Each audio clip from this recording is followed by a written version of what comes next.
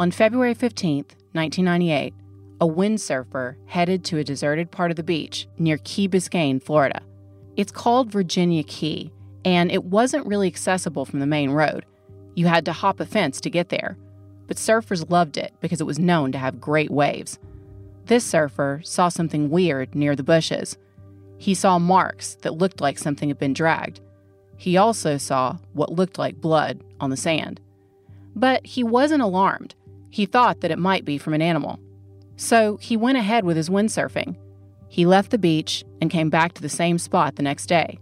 He surfed again, but this time, when he came out of the water at around 6 p.m., he found what appeared to be the source of the blood. He was horrified to see a body, a nude white male, lying face down in 6 feet of water. He fled the scene and called the police. The body was later identified as 42-year-old Dale Pike. He was the son of Tony Pike, who owned a resort in Ibiza called Pike's Hotel. Now, Tony Pike was quite a character. I heard about this case several years ago when I was living in London. Over there, Tony Pike was a legend.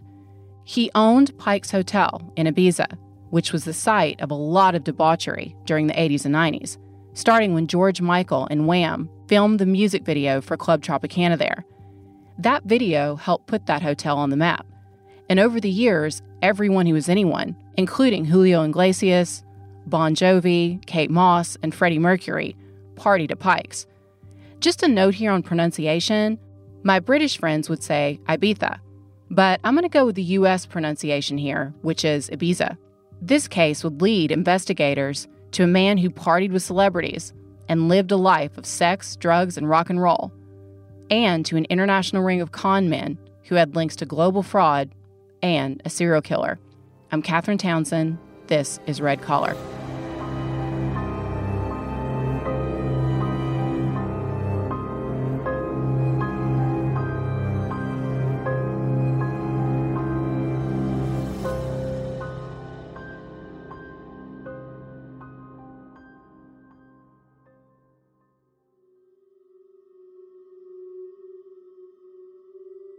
This murder that would lead police around the world started out on that deserted beach in Florida. Police were trying to identify the body. Their John Doe had been shot twice in the back of the head. Police would later confirm that the murder weapon was a .22 caliber gun, and it had all the hallmarks of a professional hit. Someone had shot the victim once and then come over to him and shot him again. Investigators found clues in some nearby brush. They found a bloody shirt and shoes. They found other evidence, too. There was a visa entry form and a boarding pass from Iberia Airlines near the body in the sand. They had a name on them, Dale Pike. There was something else glinting in the sand, too. It was a little gold keychain, and it said Pike's. They also saw a calling card and discovered that the card had been used to call one person, Enrico Kiko 40. Police called Iberia Airlines. They found out that someone named Dale Pike had flown into Miami the day before, on the 15th, and landed at around 4:30 p.m. The airline gave them the phone number that Dale had written down as a contact. It was the number to Pike's Hotel in Ibiza. So they were quickly able to piece together that Dale Pike had connections to that hotel. They talked to the hotel manager, Antonio Fernandez. He told them that Dale had flown to Miami, and that he was supposed to meet Kiko 40, and another man named Thomas Connaught. They also talked to Dale's distraught father, Tony Pike, who confirmed that his son had flown to Miami to talk to Kiko. So police were trying to piece together the timeline and figure out how Dale had gotten from the airport to that deserted strip of beach, which is about a 20-minute drive away. They also needed to figure out why he went there. This brings us to the name on the calling card, Kiko 40. When I ask around, not many people have heard about this case in the U.S., but in Italy, this case is super famous.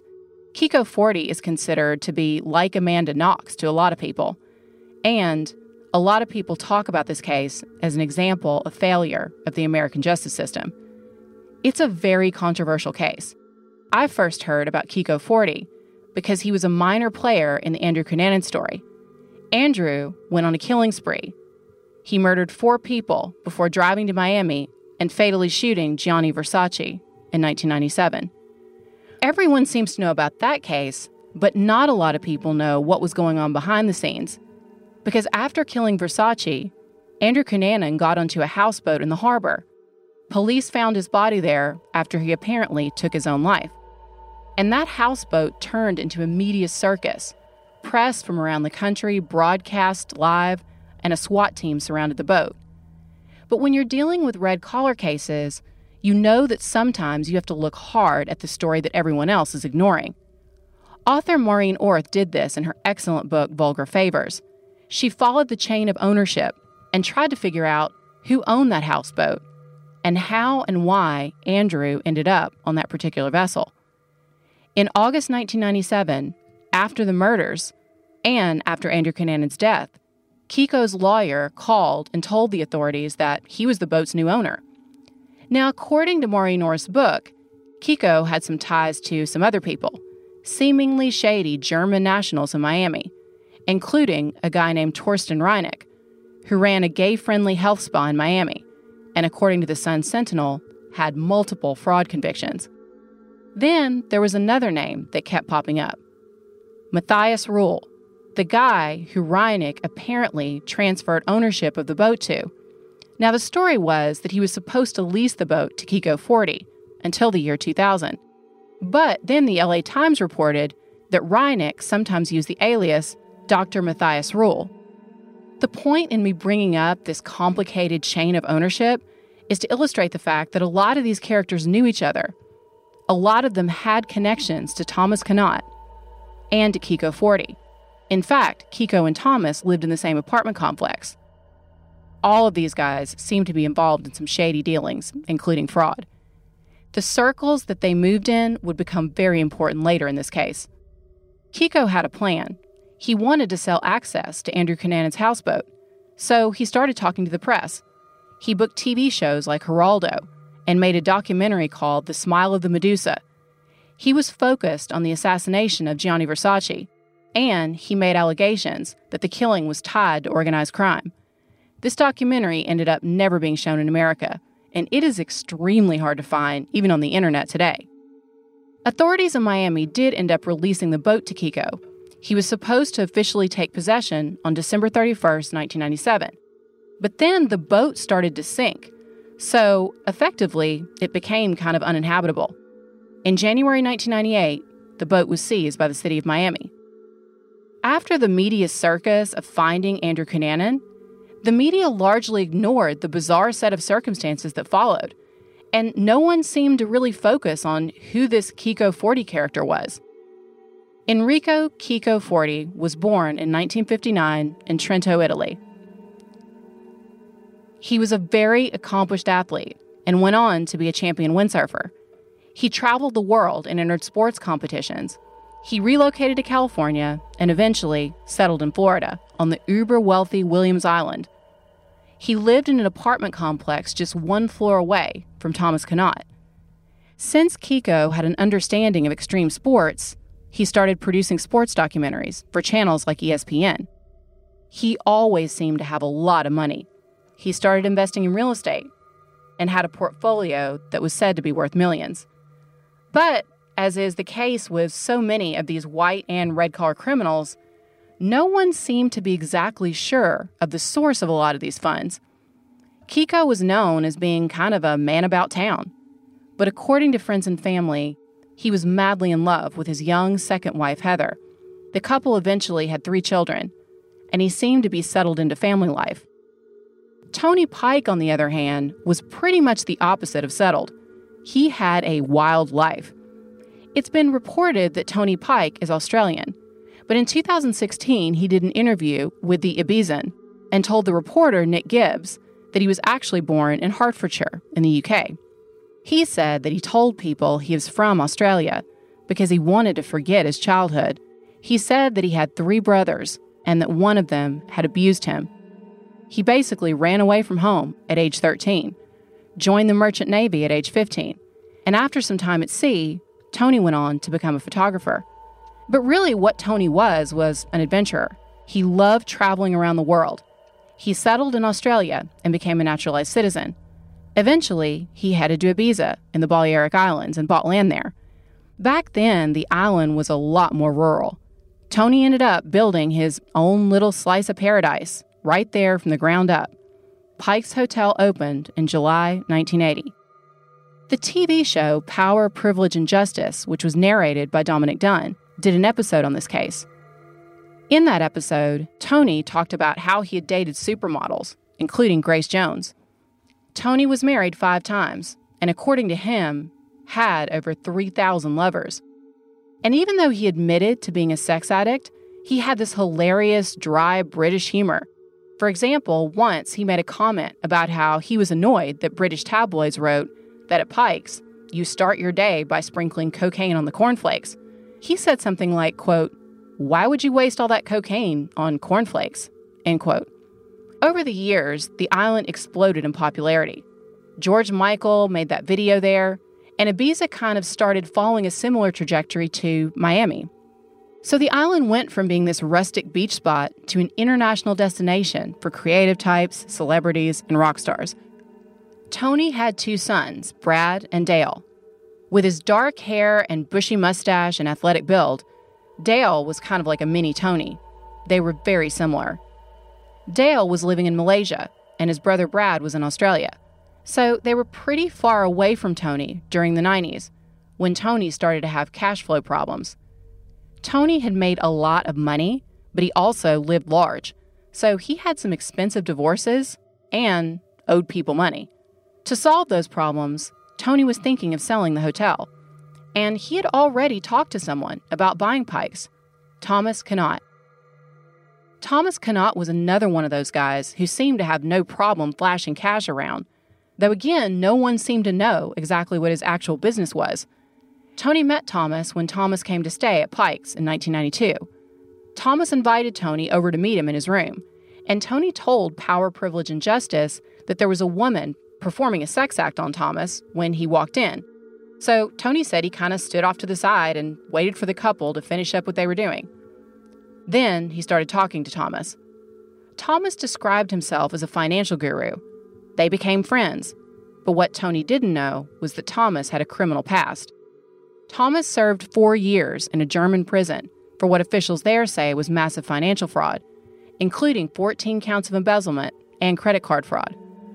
During this time period, Tony got another shock. In 1995, he was diagnosed with AIDS. Doctors gave him less than 5 years to live. But Tony was determined to beat the odds. He started taking a cocktail of drugs and feeling better.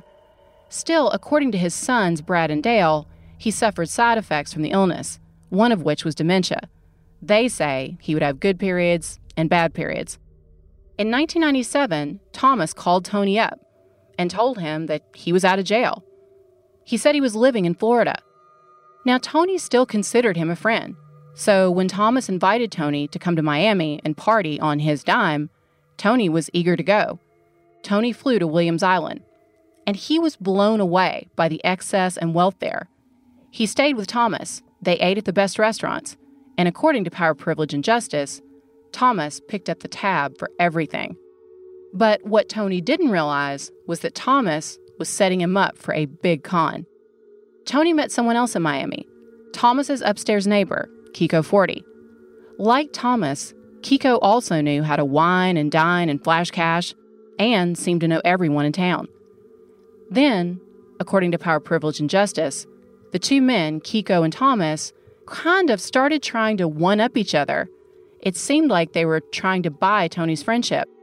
In hindsight, Tony told the TV program he believed this had been an elaborate setup so that they could get his hotel. Kiko gave Tony a 1974 Rolls-Royce. Then Thomas gave him an even newer Mercedes. Then, incredibly, Kiko gave Tony a Bentley. Tony admits that during this time he was living the high life and loving the attention. But then Kiko and Thomas seemed to have a falling out. Kiko told Tony that Thomas was a scammer. Meanwhile, Tony's very loyal manager, Antonio, noticed that there was a lot of money missing from Tony's bank accounts. It turned out that when Tony had lost his credit cards in Miami and Antonio sent the new ones, Thomas had stolen Tony's info from those cards and turned around and maxed them out. According to Tony, Thomas stole around $100,000 from him, while Tony was out partying and eating and clubbing. He didn't realize that he was actually spending his own money to do that, and even money he didn't have. So as a result of this, Tony stopped dealing with Thomas and became more focused on Kiko 40. They talked about doing a deal where Kiko would buy Pike's hotel. Tony told Kiko that he would not take less than $5 million for Pike's. According to Tony, Kiko agreed to pay him that amount.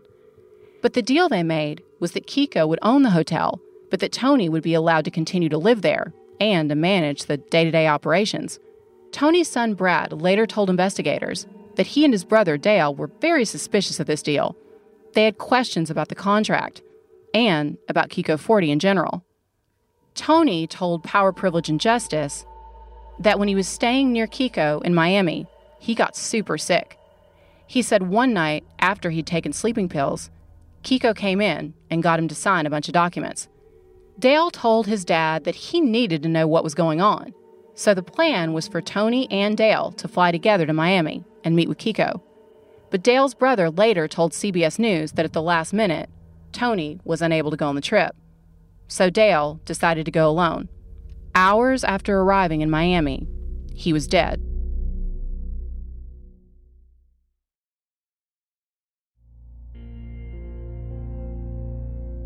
So Dale and Tony planned to fly to Miami to talk to Kiko.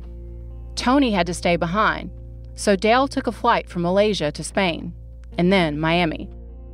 On February 14th, Dale called Tony from the airport to let him know he was in transit and said he was about to catch his flight to Miami. Tony said that was the last time that he ever talked to his son. And every time you see Tony in interviews, even though he's this larger-than-life guy, he can't get through talking about his late son without crying. After the body was found and police got the name Kiko 40 from Tony, they called Kiko. He immediately told them that he had never seen Dale Pike on that day. But detectives did not believe his story. They believed that he was hiding something. So they tracked down the airport paging records. That's when they found out that right after Dale's plane landed in Miami, Kiko and Dale had paged each other at the airport multiple times. Kiko claimed that he had been at the airport and waited for Dale for almost 2 hours. But then he said Dale never showed up, so he left. Police believed that Kiko was lying. And later, Kiko admitted that he had lied. He said he had seen Dale Pike, but he insisted that when he left Dale, Dale was alive and well. Kiko said that he only lied because Thomas threatened him. He said that Thomas had told him that he had to pick Dale up, and that to make sure that Kiko complied, Kiko claimed that Thomas had made threats directed at his family. So Kiko said that on the 15th he was afraid for his life, so he headed to Miami-Dade International Airport to pick Dale up. Kiko said that he had another complication that day. He was supposed to pick his father-in-law up later that night, but his father-in-law's flight didn't arrive until 8 p.m., so he had some time that afternoon.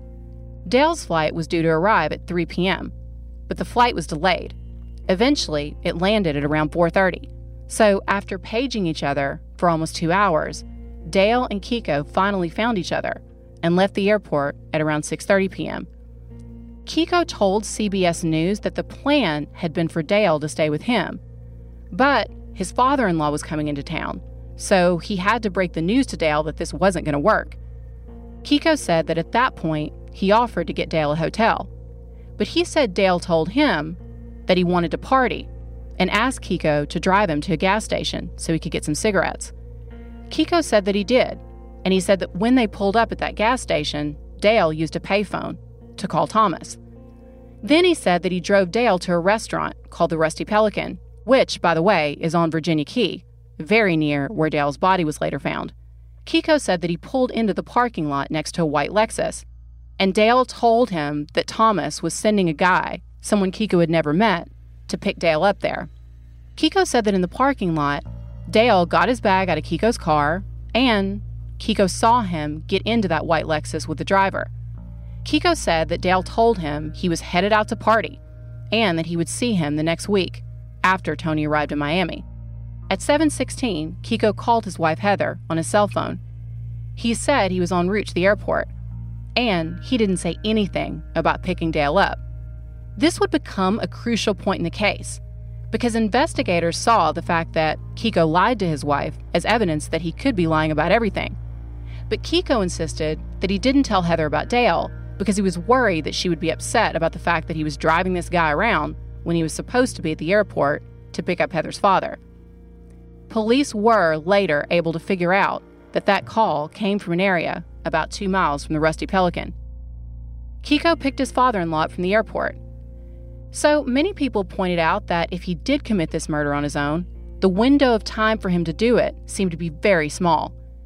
A lot of people wondered if there could have been a second person who helped with the assassination or with getting rid of the body. Police checked into Thomas's background and found all the information about him committing financial fraud. They also searched his apartment. They found weapons, but none of them matched the weapon that had been used in Dale's murder. They needed to talk to Thomas, and they finally found him. And in a crazy twist, when they tracked down Thomas Connaught, the guy who had blown millions and had been living so large in Miami, they found him in South Beach. He was living in his car and eating pretzels from a gas station. Thomas completely denied any involvement in Dale's killing. And he did have an alibi. He said that on the night Dale died, he had a dinner party. And 7 people confirmed that Thomas had been in his apartment that night. This seems like a solid alibi on the surface. Of course, as an investigator, I also have to consider the possibility that this could also seem like one of those too perfect alibis. Also, Thomas knew some dodgy characters, so a lot of people wondered if he could have hired someone else to carry out the hit. But Thomas told police that Kiko was the one with the reason to kill Tony. He claimed that Kiko was swindling money out of Tony's hotel. Thomas said that Kiko had been trying to pressure him into leaving town. He said that Kiko had given him money to leave, and police found evidence of an ATM transaction, which helped verify Thomas's story. So now both of these guys were accusing each other, and they're both accomplished liars. Police were trying to figure out who to believe. Police did know that Thomas had stolen almost $100,000 from Tony Pike. According to 48 Hours, Tony hoped to sell Pike's hotel for millions of dollars. But inside Kiko's apartment, police found documents that they say Kiko forged, fake documents that stated that Tony Pike was giving his hotel to Kiko.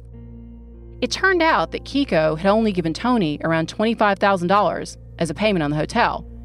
So now police were wondering if Kiko had been planning to kill Tony and Dale to get the hotel. But Kiko completely denied trying to steal Tony's hotel. In fact, he said that over the years, Tony was scamming him. He said that Tony was hiding a secret. Unbeknownst to Kiko, Tony only controlled around 5% of Pike's hotel at the time he was trying to sell it. Kiko said that Tony was not vulnerable. In fact, he claimed that Tony was cunning and clever and fake dementia. I've thought about this a lot, and it would be hugely ironic if Kiko was trying to scam Tony and went to such great lengths, only to find out that there was no money and no hotel.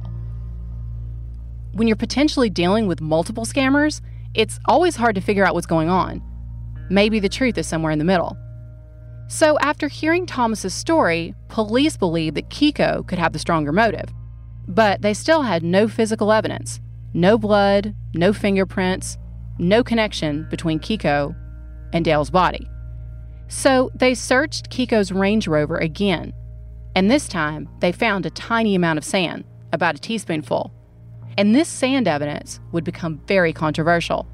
When the data on the sand sample came back, they found that the sand from the car was a very close match to the sand of Virginia Key that was found just a few feet from Dale's body.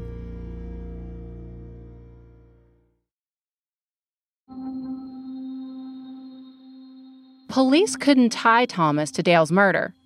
They did convict him on 4 counts of fraud connected to the $90,000 he took from Tony. At the same time, detectives were doing a deep dive into Thomas's life. They found out that Thomas also claimed to be a professional tennis player and had a habit of wearing tennis clothes everywhere. But this wasn't true. Thomas apparently got a green card by marrying his downstairs neighbor. Dateline tracked her down, and the neighbor said that when Thomas asked her to marry him so that he could stay in the country, she was happy to help him out. But that very quickly, she started to notice that Thomas was not who he appeared to be. She said that he had a bad temper. But sometimes in murder cases, it comes down to who police are able to prosecute and to who can cut a better deal. And Thomas made a deal with prosecutors. He agreed to testify against Kiko if they would not charge him with murder. In 1999, Kiko 40 was charged with the murder of Dale Pike. When Kiko went to trial in 2000, the prosecution talked about the fraud and also the physical evidence. There was the evidence found on the beach, the bloody clothes, the phone card, and the information from the airline. Some people believed the fact that there was so much evidence pointed to the theory that Kiko probably wasn't the gunman. They asked, would a professional hitman who bothered to go to such a remote location and strip the clothes off his victim really leave behind such a massive paper trail with his name all over it? There was the cell phone data, which showed that Kiko had been in an area close to the body. 48 Hours did a great episode recently called The Case Against Enrico 40. They interviewed him, and he still maintains his innocence. He explained the lies he told. He said, again, that he lied to the police because he was afraid of Thomas, and lied to his wife because he didn't want her to be annoyed about the fact that he was out driving someone else around when he was supposed to be waiting for her dad. Kiko's attorney once again said that Thomas had the motive, not Kiko. According to the attorney, Kiko was successful. He had money. He wasn't broke and desperate like Thomas. There was also the fact that Antonio Fernandez, the manager at Pike's, who allegedly said that Dale got into an argument about money with Thomas right before he left for Miami, was not mentioned at Kiko's trial. Kiko said that Thomas was terrified that if Tony prosecuted him for fraud, he could go back to jail. But then there was the physical evidence, the evidence that changed everything. That sand sample. 48 Hours did a ton of research into the backstory of the sand. They said there had actually been 3 searches, and it was only on the 3rd search that police removed the trailer hitch from the Range Rover, and that's where they found the sand. According to 48 Hours, it came down to, quote, blow-ups of microscopic images of sand particles, with their expert saying the grains definitely came from Virginia Key, end quote. A juror named Veronica Lee talked to Erin Moriarty. She said that she believed the jury had not reached the correct verdict. She pointed out that Kiko was a windsurfer, so it wouldn't seem strange for him to have sand in the back of his car. There was something else brought up in court, the contents of Dale Pike's stomach. Dale had undigested food in his body at the time of death, and the prosecution's pathologist used that to estimate the time of death as being between 6 p.m. and 7:16 p.m. But 48 Hours pointed out that figuring out the time of death is very difficult. And I agree, this is not information that I normally see included in an autopsy. There are so many factors that go into how fast food is digested, and this just seems like a very narrow window of time. Erin Moriarty talked to a pathologist, Dr. Greg Davis, who told her that he believed that if anything, Dale could have died later. He said he based that conclusion on the fact that Dale did not have any bug bites. Then there's the mystery of who Dale could have called. Kiko insists that Dale used a payphone at the gas station before driving to the Rusty Pelican. Detectives say that at the time they pulled the phone records and found no evidence of a phone call.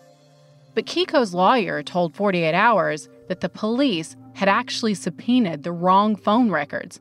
The lawyer said police subpoenaed records from 1999 instead of 1998, and by the time they figured out their mistake, the real records from the correct time period were gone. So there's no way to determine now if Dale Pike called anyone, and if he did, who they were. The jury deliberated for just a short time. They found Kiko 40 guilty of murder. He was sentenced to life in prison without parole. To this day, he maintains that he had nothing to do with Dale Pike's death. His friends and family and supporters have created a website describing his case. They have stuck by him over the years and appealed to the Italian government for help. Chico's uncle, Gianni Forti, has spoken out publicly about the case, and a man came forward claiming to be a witness. 48 Hours tracked down this alleged witness, a man named Fabrizio Pandolfi. Of course, Fabrizio has issues of his own. He also has a record of fraud convictions. Fabrizio claims that he met Thomas Connaught in 2011 at a party in Monte Carlo on a yacht called the Goldfinger. He said that Thomas made remarks about having done things. Fabrizio said that Thomas, quote, also used to mime the use of a revolver, of a gun, like this. He used to say, I did things that I didn't pay for, end quote. This alleged witness said that he came forward because he wanted to help a man who could potentially be innocent. But I'm not sure how much good Fabrizio's information would be. It did not mention anyone by name, did not explicitly say that Thomas had killed anyone, and Fabrizio has his own criminal history. Still, there are many questions about exactly what happened on February 15, 1998, after Dale Pike landed in Miami. It seems that he had planned to confront Thomas, Chico, or both about defrauding his dad. And tragically, he did this alone. Thomas Connaught has always insisted he had nothing to do with Dale's murder. And after he served 3 years in Florida prisons for defrauding Tony, he was deported to Germany. Chico's case continues to be a cause célèbre in his home country of Italy. But according to the state of Florida, he's guilty.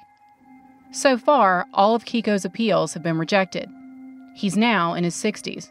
And in 2020, according to the Miami Herald, Governor Ron DeSantis, at the request of the U.S. Department of Justice and the Italian government, conditionally approved his transfer to Italy. The Italian foreign minister announced that as a result of this agreement, Chico would be allowed to serve the rest of his sentence in Italy. The prosecution has not backed down over the years. If anything, they seem to be doubling down on his guilt. The Miami-Dade prosecutors have made it very clear that they oppose any move. They released a statement. It read in part, quote, due to the strength of the evidence against Forti, 12 jurors rejected his many self-serving fabrications, intended to cast suspicion upon anyone but himself for Dale Pike's murder. Forti's many criminal court appeals appear to have failed for similar reasons, end quote. Tony Pike proved his doctors wrong. He got better, and he survived long after doctors said that he should have died. He finally sold the hotel to a company called Ibiza Rocks in 2008. Tony continued to run the hotel and to party and socialize with guests. In 2019, Vice ran a profile of him called the 83-year-old Ibiza Party Animal. Sadly, Tony passed away in 2019. According to his obituary in the Independent newspaper, he continued to live at Pike's until he died. Tony Pike buried Dale's ashes under an olive tree at the hotel.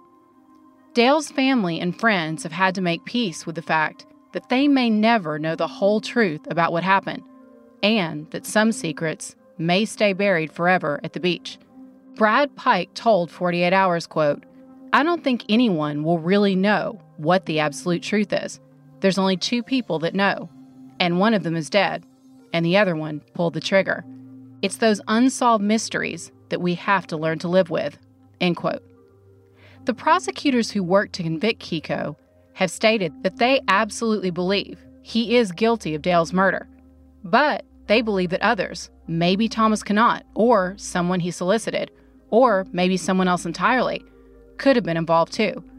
It's possible that Chico and Thomas were both in on the killing, and that Chico kept his lies close to the truth when he talked to police. He admitted the part about delivering Dale to the mystery man in the white Lexus, but some people suspect that he may be holding back part of the story. Maybe, some people have suggested, he knew that he was delivering Dale to his death. So it's very possible that one or more of Dale Pike's killers are still out there.